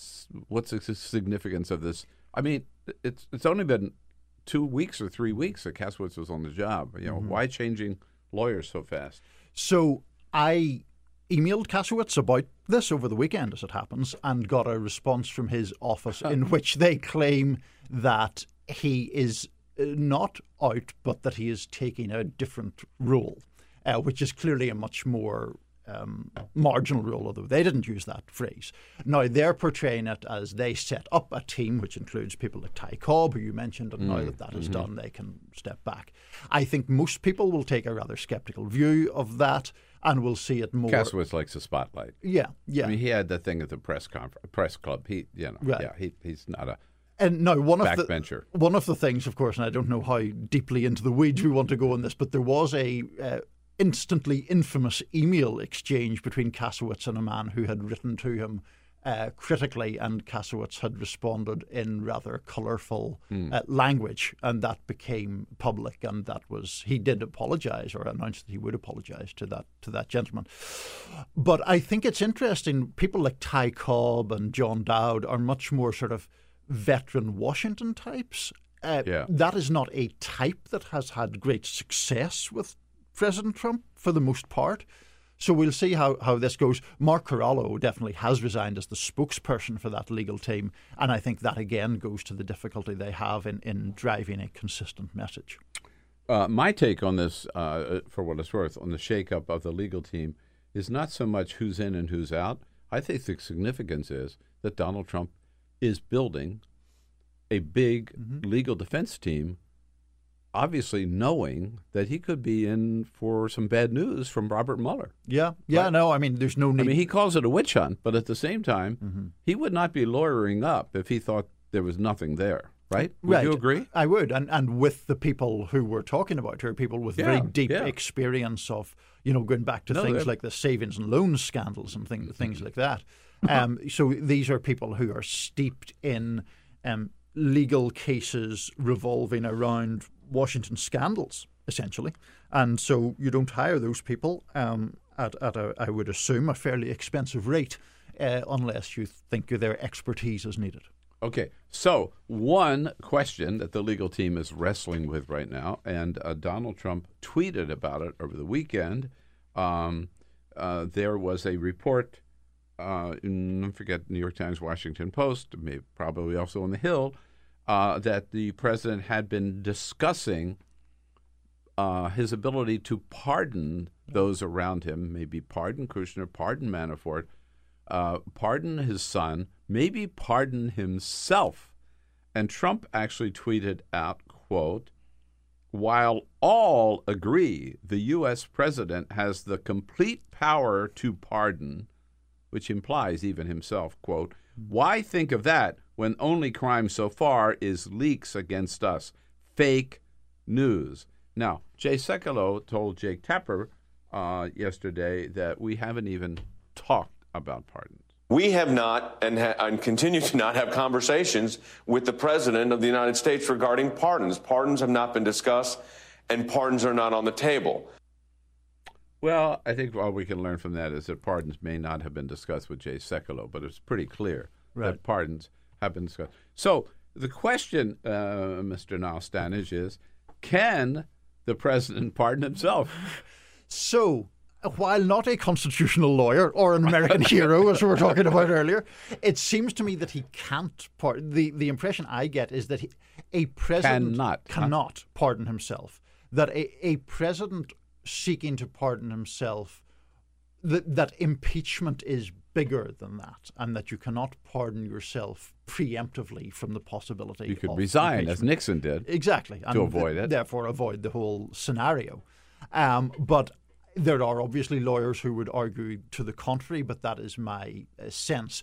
The other thing that certainly go ahead. I just want to point the one thing where the president is dead wrong is while all agree. Right. It's not true. No. Lawyers do not all agree. And then Lawrence Tribe, who's one of the greatest of American lawyers, wrote over the weekend, I think in the New York Times or the Post, that no, the president cannot pardon himself. Right. The other thing that I think is interesting about the pardoning issue, Bill, is that lawyers do almost all seem to agree that were a president to pardon other people preemptively, those people then clearly could not claim the Fifth Amendment against self-incrimination if they were required, for example, to testify before Congress, because by the nature of being pardoned, you wouldn't be incriminating yourself.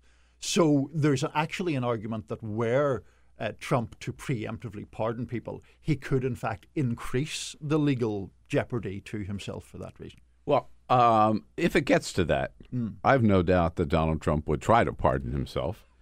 And maybe the Supreme Court that ends up deciding that. But there's another question that is parallel, which is whether or not a president of the United States can be indicted for crimes. And the word sort of out of the White House and some of his lawyers has been, no, he cannot, because the president is in a category all by himself. That sort of fell apart this weekend too, didn't it? In a fascinating way, because the reason it fell apart was our old friend Ken Starr. I know. Unbeknownst to pretty much everyone, it seems, right. Had written a very extensive memo at the time of the whole bill. On that point, saying that a president could be indicted. And the argument was, I think, in short, that courts had already found that a civil case could be taken against a president, and that came up in the Paula Jones, Bill Clinton thing. Yeah. And the argument was, if a civil case can proceed, the population at large and the cause of justice should regard it as even more important that a president could be indicted in a criminal matter. Now, I mean, this is obviously a completely fascinating scenario of an indictment of a sitting president. The Starr memo was arguing that the only reason, I think, not to go forward was prosecutorial discretion, essentially, that you wouldn't maybe think it was prudent to seek an indictment of a sitting president, but that it was, in fact, possible to do so. Yeah, but Ken Starr's memo, which was widely reported this weekend, is very definitive on that subject. Doesn't leave, I mean, in his mind, and I think he makes a pretty convincing case. That not even the president is above the law if there is criminal activity. Right. And I'm sure that Robert Mueller has read that memo. Yeah, and it was fascinating, even the reasoning, one of which was, if a president were to punch a heckler in the face was the example used, most people would not see that as a high crime or misdemeanor that would cause removal from office. But you can't have presidents going around punching people in the face. So therefore, they must be liable to criminal indictment for that reason, to prove that they're not above the law. It's a really interesting read, actually, by the standards of legal memos, at least. Right. So where does all of this we spend so much you made an excellent point earlier that so much of the distractions, if you will, okay, we're going to talk about Made in America or Infrastructure Week or this week American Heroes, and it always gets overtaken by events. Inevitably, each one does, and most of them self-inflicted wounds, as you pointed out, right? So what is all of this turmoil, the shake up in this and the shake up in that, and all the continuing Russian stuff? What is the impact of that on, to the extent that there is any, the Trump agenda? Of course, the top of the Trump agenda right now is healthcare, and Eliza Collins, who you had on before, spoke about that expertly as usual. There is simply no clear way forward on that. They don't know exactly what they're going to potentially be voting on this week. But the broader point is that these distractions do use up a lot of the oxygen in the room that might otherwise go to the Trump agenda.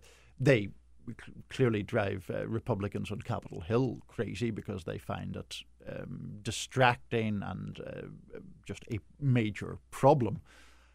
And there seems no obvious possibility that will change anytime soon. Donald Trump is Donald Trump. He's a 70-year-old man. He has apparently behaved in the way he behaves for most of his adult life. So I don't see any real chance of that changing, even as they do bring in Scaramucci as a communications director or shake up the legal team. In fact, it seems the opposite to me, that Scaramucci is there to not to rein in Donald Trump, but to let loose Donald Trump. I mean, he said this expression that I saw over the weekend that I thought, oh, no, this is not the way to go, is we need to let the president express his own personality.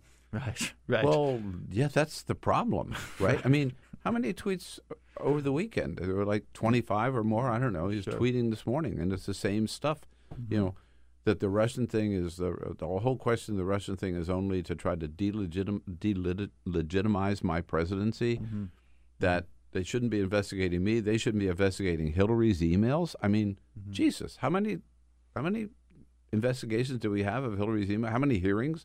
Right. FBI investigate. I mean, you know, I mean, he's in that rut. And again, this morning he says, no, don't drain the swamp, drain the sewer. It's worse than you thought. Fake news. You know, it's just. Absolutely, and I think Scaramucci seems to be one of the people who sort of aims to facilitate Donald Trump and has risen within he's Trump's orbit. An enabler, as we call it, right? I mean, I think in that extent, yeah. I think so, and I think that could obviously cause exactly the kind of problems you just outlined. And that now, on the other hand, the people who've tried to restrain Trump have not really had any success. I don't know whether it matters. No, we all. Some people said that Melania was going to do that when she moved in. Once she moved in, it'll all calm down. That's all calm down because you know she'd be there alongside him and say, you know, Donnie, right? Or at least she could distract him. Put down the phone is what everybody thought she was going to do. Tell him to put down the phone. Yeah, right. And he hasn't. Clearly, has not done so. No, hasn't worked out so well. And that also leads to the issue of Russian sanctions, which I'm going to just mention and put a little hold on that because you and I, Niall, are going to be joined by the one and only Joe Cirincione from the Plowshares Fund, who just got back from the Aspen Institute meeting, where there was a lot of discussion among our former intelligence officers about Donald Trump's doubts that the Russians really still doubting that the Russians had anything to do with hacking into our elections. Niall Stanage here with us, all of you, and Joe Cirincione joining us next. So stay tuned for another great half hour here on the Bill Press Show this Monday, July 24.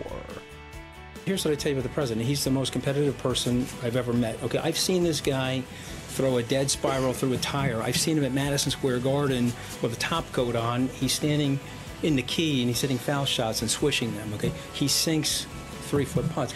Same great show, new great channel. Stream live video at youtube.com/The Bill Press Show.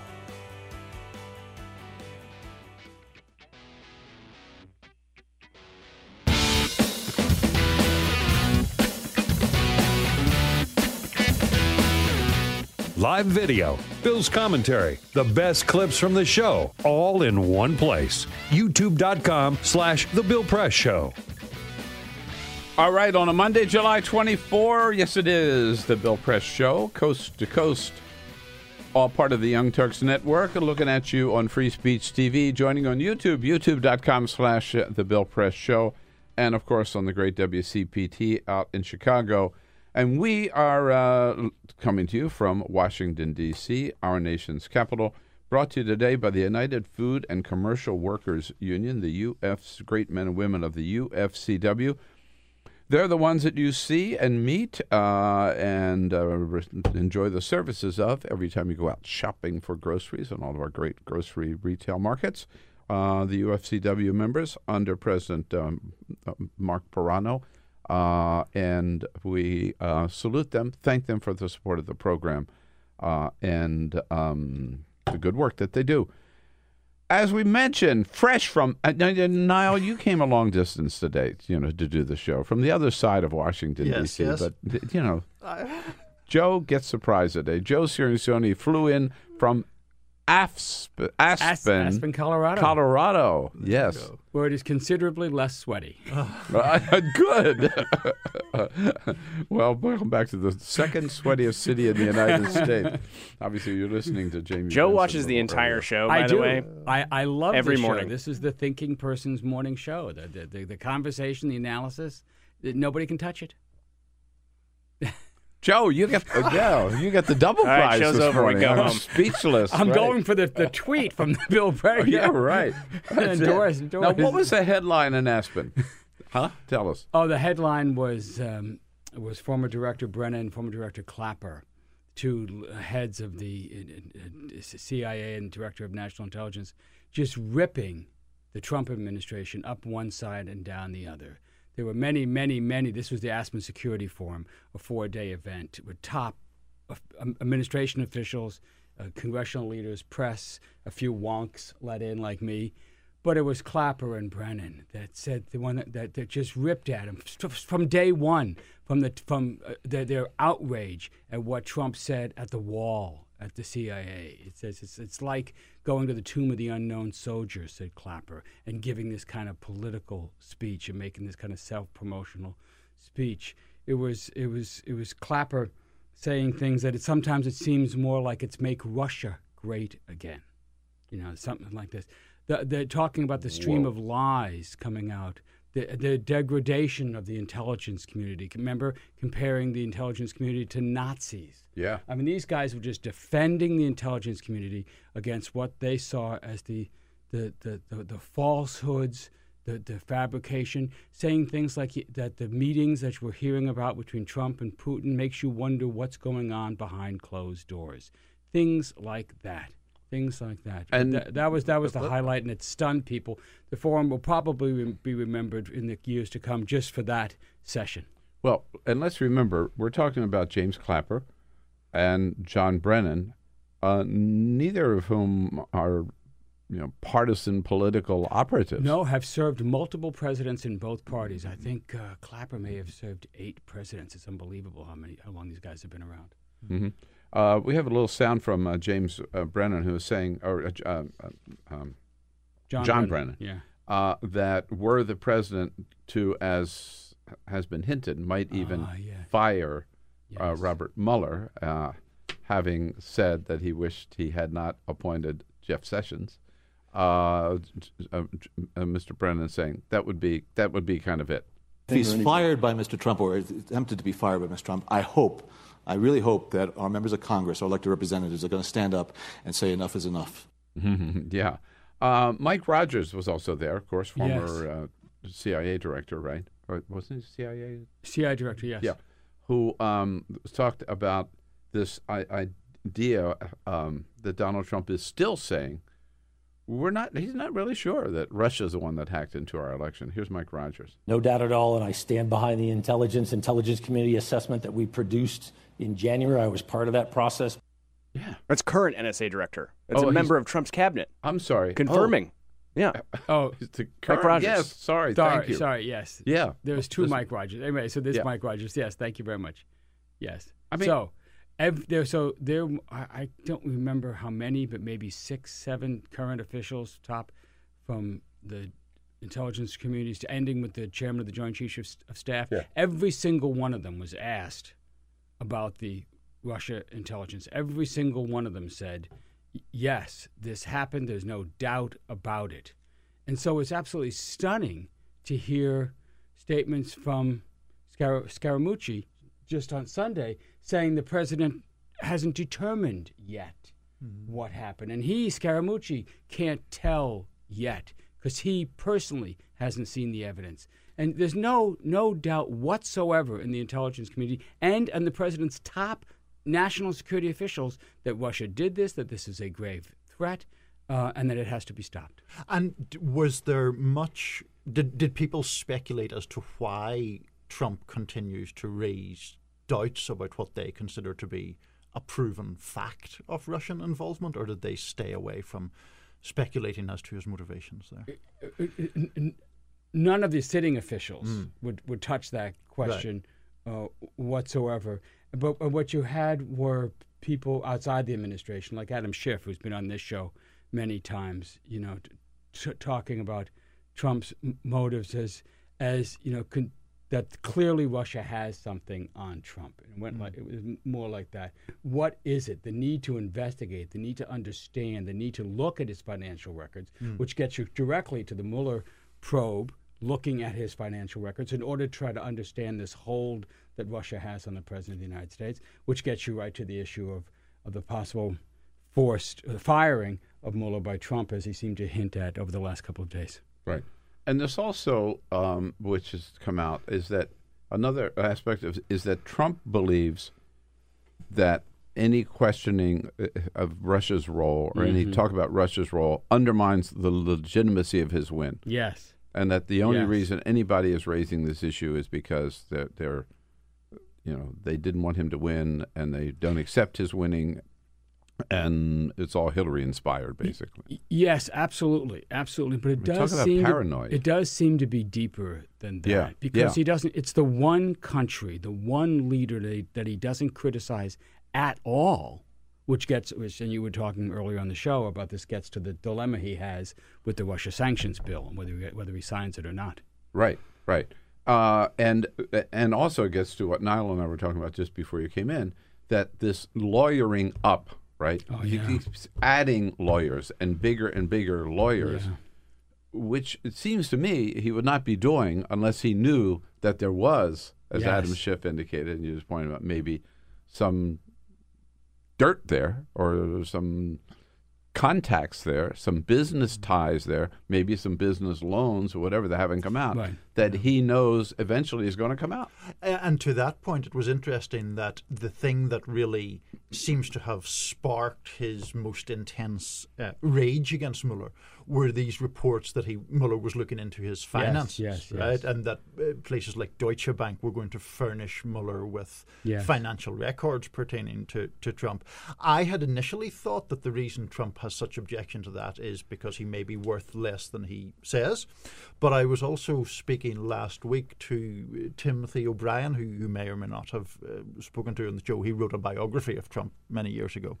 His argument is that there are a number of projects in which rather unsavory connections were involved in certain Trump projects.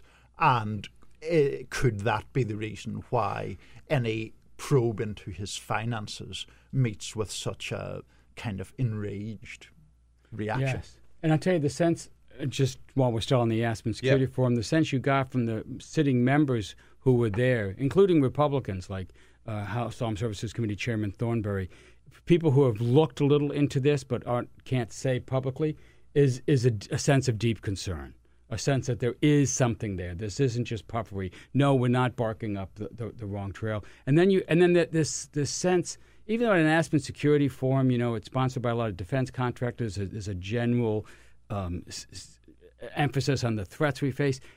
By the second day, you had this palpable sense of constitutional crisis, of people seized with the historic moment that we're in, and people like Adam Schiff saying that we're locked in a great ideological struggle, not capitalism versus communism, but authoritarianism versus democracy and representative government. And he's not just talking about the struggle abroad between the United States and other countries. He's talking about the struggle within.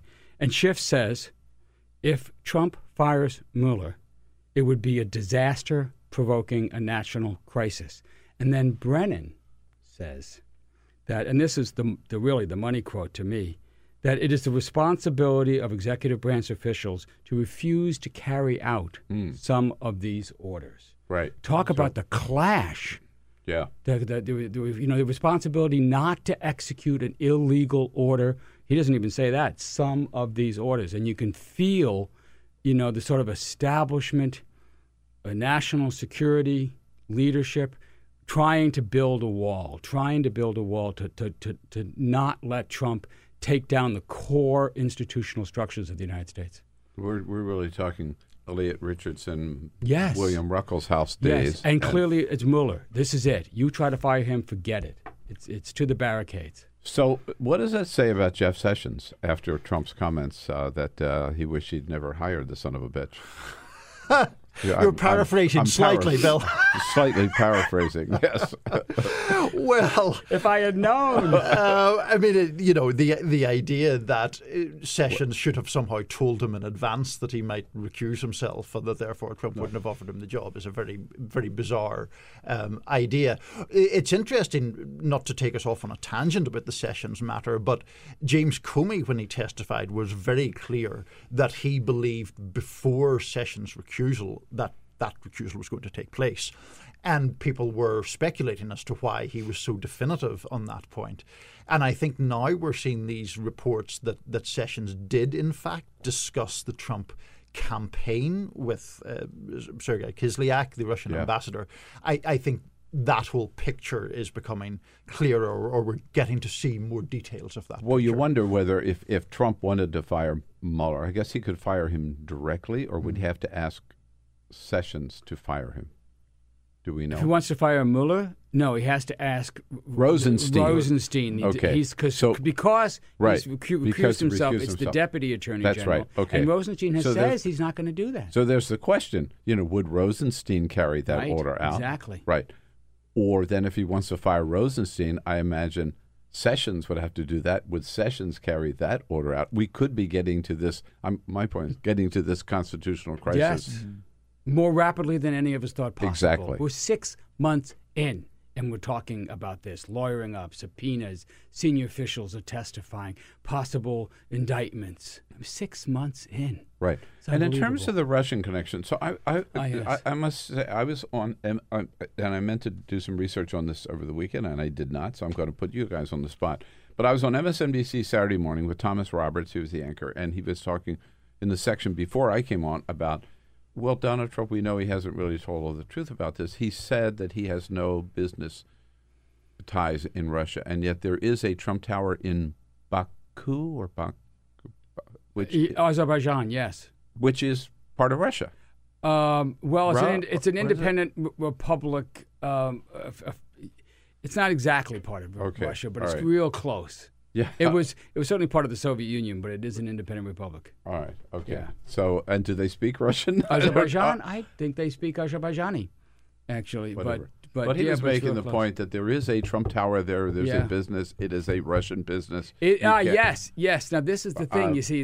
I know why. Because he did it with the Russian firm. He did it with this Russian firm. Yes. The Moscow guy. Yes, that's right. Who sent the lawyer to meet with Donald Trump Jr. Yes. And then he sent his own representative, who was the eighth man or person. Right. In the meeting. The map connecting these features is getting more and more complex. That was what Thomas Roberts was saying. But this is a Russian deal with a Russian firm, and they built this hotel in Azerbaijan so that Trump, in effect, does have a Russian business. Yeah. Well, also to your point about the now infamous meeting with Donald Trump Jr., the father of that pop star, who's the same person that we're talking about, was also the guy who brought the Miss Universe pageant to Russia in 2013. And I believe, I'm correct in saying that Donald Trump was paid a very significant licensing fee because he owned the rights to Miss Universe to bring that pageant there. So it's not accurate to say there are no Russian links between Trump, with the Trump business empire. The question is whether those are unsavory or worse than that, or whether they are comparatively innocent. Yeah. So what is this? How is this all reflected, Joe and Niall, in the question about the Russian sanctions bill, which we know Donald Trump did not want? Yes. And yet the Senate passed 98-2. Right. So this is a bill that's almost impossible for him not to sign. But as you were pointing out earlier in the show, this is such a dilemma for him because this you could consider this a major piece of legislation. These are serious sanctions. This is global economic maybe the first piece of major legislation passed under this administration. Yes, and it's an anti-Trump legislation. By a Republican Congress. Because the Russian part of this is stopping the president from lifting sanctions. It's putting limitations on the power of the presidency. The other two parts of it on North Korea and Iran are more traditional, somewhat unnecessary in my view. The Iran section is completely unnecessary and could be damaging. But people worked hard behind the scenes to make sure that this didn't actually violate the nuclear accord, because there's nearly unanimous agreement that we have to keep the nuclear accord with Iran. Nearly unanimous. The part that's not unanimous is in the White House, but everybody else in this city pretty much thinks you have to keep it. Yeah. And this poses a dilemma, because now if he signs this, I mean, this stuff is really going to hurt Russian banks, Russian energy sector. In fact, it's so biting that our EU partners are concerned about this, that it's going to impact some of their energy deals, natural gas pipelines, for example, that Europe is building with Russia. If I could just get in there briefly as well, Bill, I do think that the sanctions bill speaks to a distrust of Trump, even among Republicans. I mean, the basic impetus of this is to say the president cannot lift sanctions on Russia without us having some sort of oversight of that. You don't, as a Republican Congress, pass that kind of bill unless you think the president may have some dubious motivation to do that in the first place. I mean, that's the whole purpose of it. So it's sort of saying we don't. It's sort of saying we don't trust you, right? Yeah, and it reflects the fight inside the Republican Party, which traditionally has been very anti-Russian, very anti-Soviet, and Trump has turned it into at least half of the party into a pro-Russian party, and you see that on Fox News, the kinds of commentators they on, Tucker Carlson, right? Carlson. Yeah. His defense of Russia, his almost swoon over Putin. You see that very Trumpian influence in the party. But when it comes to the core Republican legislative branch, these guys are still anti-Russian, still very suspicious. And are worried that Donald Trump will give away the store. Absolutely. Right? Yeah. Absolutely. Right. That we have a Siberian candidate in the White House. Which he already gave away the store in the sense of, I don't know whether you and I have had a chance to talk about this yet, of the assistance that we were providing in Syria to the opponents of Bashar al-Assad. Yes. And Putin said, no, we don't like that. You ought to stop that. And we did. Yeah, Trump has basically sort of ceded what happens in Syria over to the Russians, including the ceasefire, which is a good thing, but it's in a part of Syria where that allows basically Russia and Iran and Assad forces to consolidate, build up military bases, build up their forces, and now he's ended the aid to some of the anti-Assad Syrian rebels. Right. Joe, you mentioned the Iran nuclear deal, which Donald Trump promised he was going to jettison, right, day one, right? Yes. First we're going to repeal Obamacare, then we're going to jettison maybe Paris first and then Iran first, one or the other. But didn't the administration, in effect, admit that Iran is living up to the deal and we're going to continue with it, right? Yes, but reluctantly. So there's a sub-story here. So yes. number one, on the facts, it's undeniable that Iran is complying with the deal. They tore down 2/3 of their nuclear infrastructure. They're agreeing to the inspections. They haven't violated any provisions. There's been some issues. Sometimes they've gone a few tons over their production limits on something, but then adjusted. But everybody agrees, from the International Atomic Energy Agency to the National Security Establishment of the United States. So this is certified. Yes, they are in compliance. So therefore, Donald Trump, as required by Congress when they pass legislation on this, every 90 days he has to certify that Iran is in compliance. So his national security team walks into the office on Monday or Tuesday, and the Secretary of State, National Security Advisor, Secretary of Defense, and they say, Mr. President, here's the certification. They're going to have a little press announcement around 11 a.m. No, says the President. He doesn't want to do it. He doesn't want to certify. He hates this deal. Now, why does he hate this deal? Maybe it's part of his anti-Obama. I'm tearing down Obama's legacy. I'm pulling out of his Paris Accord, his environmental legacy. I want to kill his major domestic achievement, healthcare. I want to kill his major foreign policy achievement, the Iran deal. He says no. After a day of struggle, they finally say, he finally agrees to certify it, but it looks like this might be the last time. So we could be heading for a real crisis in 90 days, mid-October. And Trump, as the Foreign Policy reported on Friday, has set up a special group inside the White House to make the case for not verifying. And this is reminiscent of Cheney and Rumsfeld and Steve Cambone and the Department of Defense and the build-up to the Iraq War. They're going to cherry-pick the intelligence. They're going to create a false narrative. They're going to make the case for why we should pull out. This is a crisis that's now been set in motion by Trump's hatred for the deal, for Obama, and his dogged belief that he can create his own reality. And now he's got a team of people in the White House that are going to do it for him. Whoa, that's scary. So that we ducked the bullet this time, basically. Yes, but But they've set that in motion. And editorial opinion in this country is unanimously in favor of the deal. You could read USA Today or LA Times, or people warning about this crisis that's coming and how foolish this is, how isolated this would be, how against U.S. national security interests it is.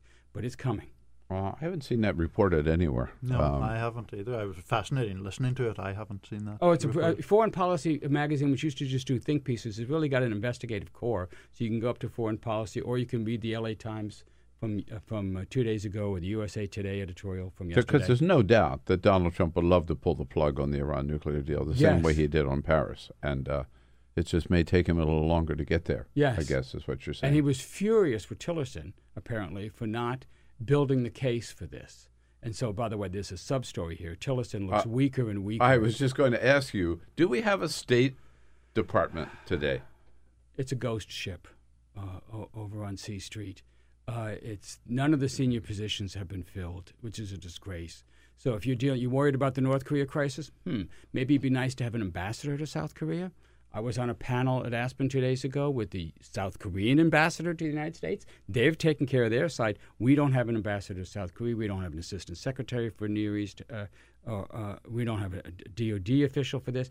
So the State Department is empty. And Tillerson, sort of a strong, Hollywood casting type, turns out to be very weak, at odds with the president, sort of setting his own course, not paying attention to the basic care and feeding of our diplomatic corps. I've been told by my sources at the State Department that Tillerson doesn't want to staff up. Yeah.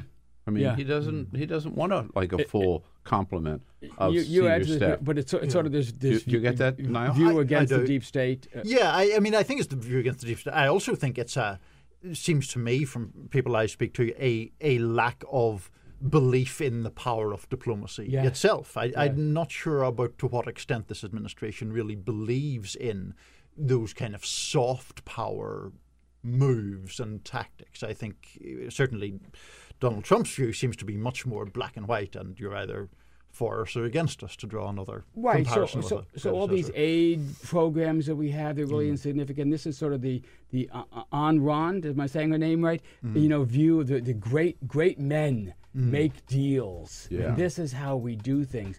And so even Nikki Haley was delighted that they cut 600 staffers from the UN Peace Corps, the peacekeeping force, and we're just getting started. She said that's their view of but Joe, national. It's not an entire ghost ship. We do have an ambassador to the Vatican. Callista, she's on the job.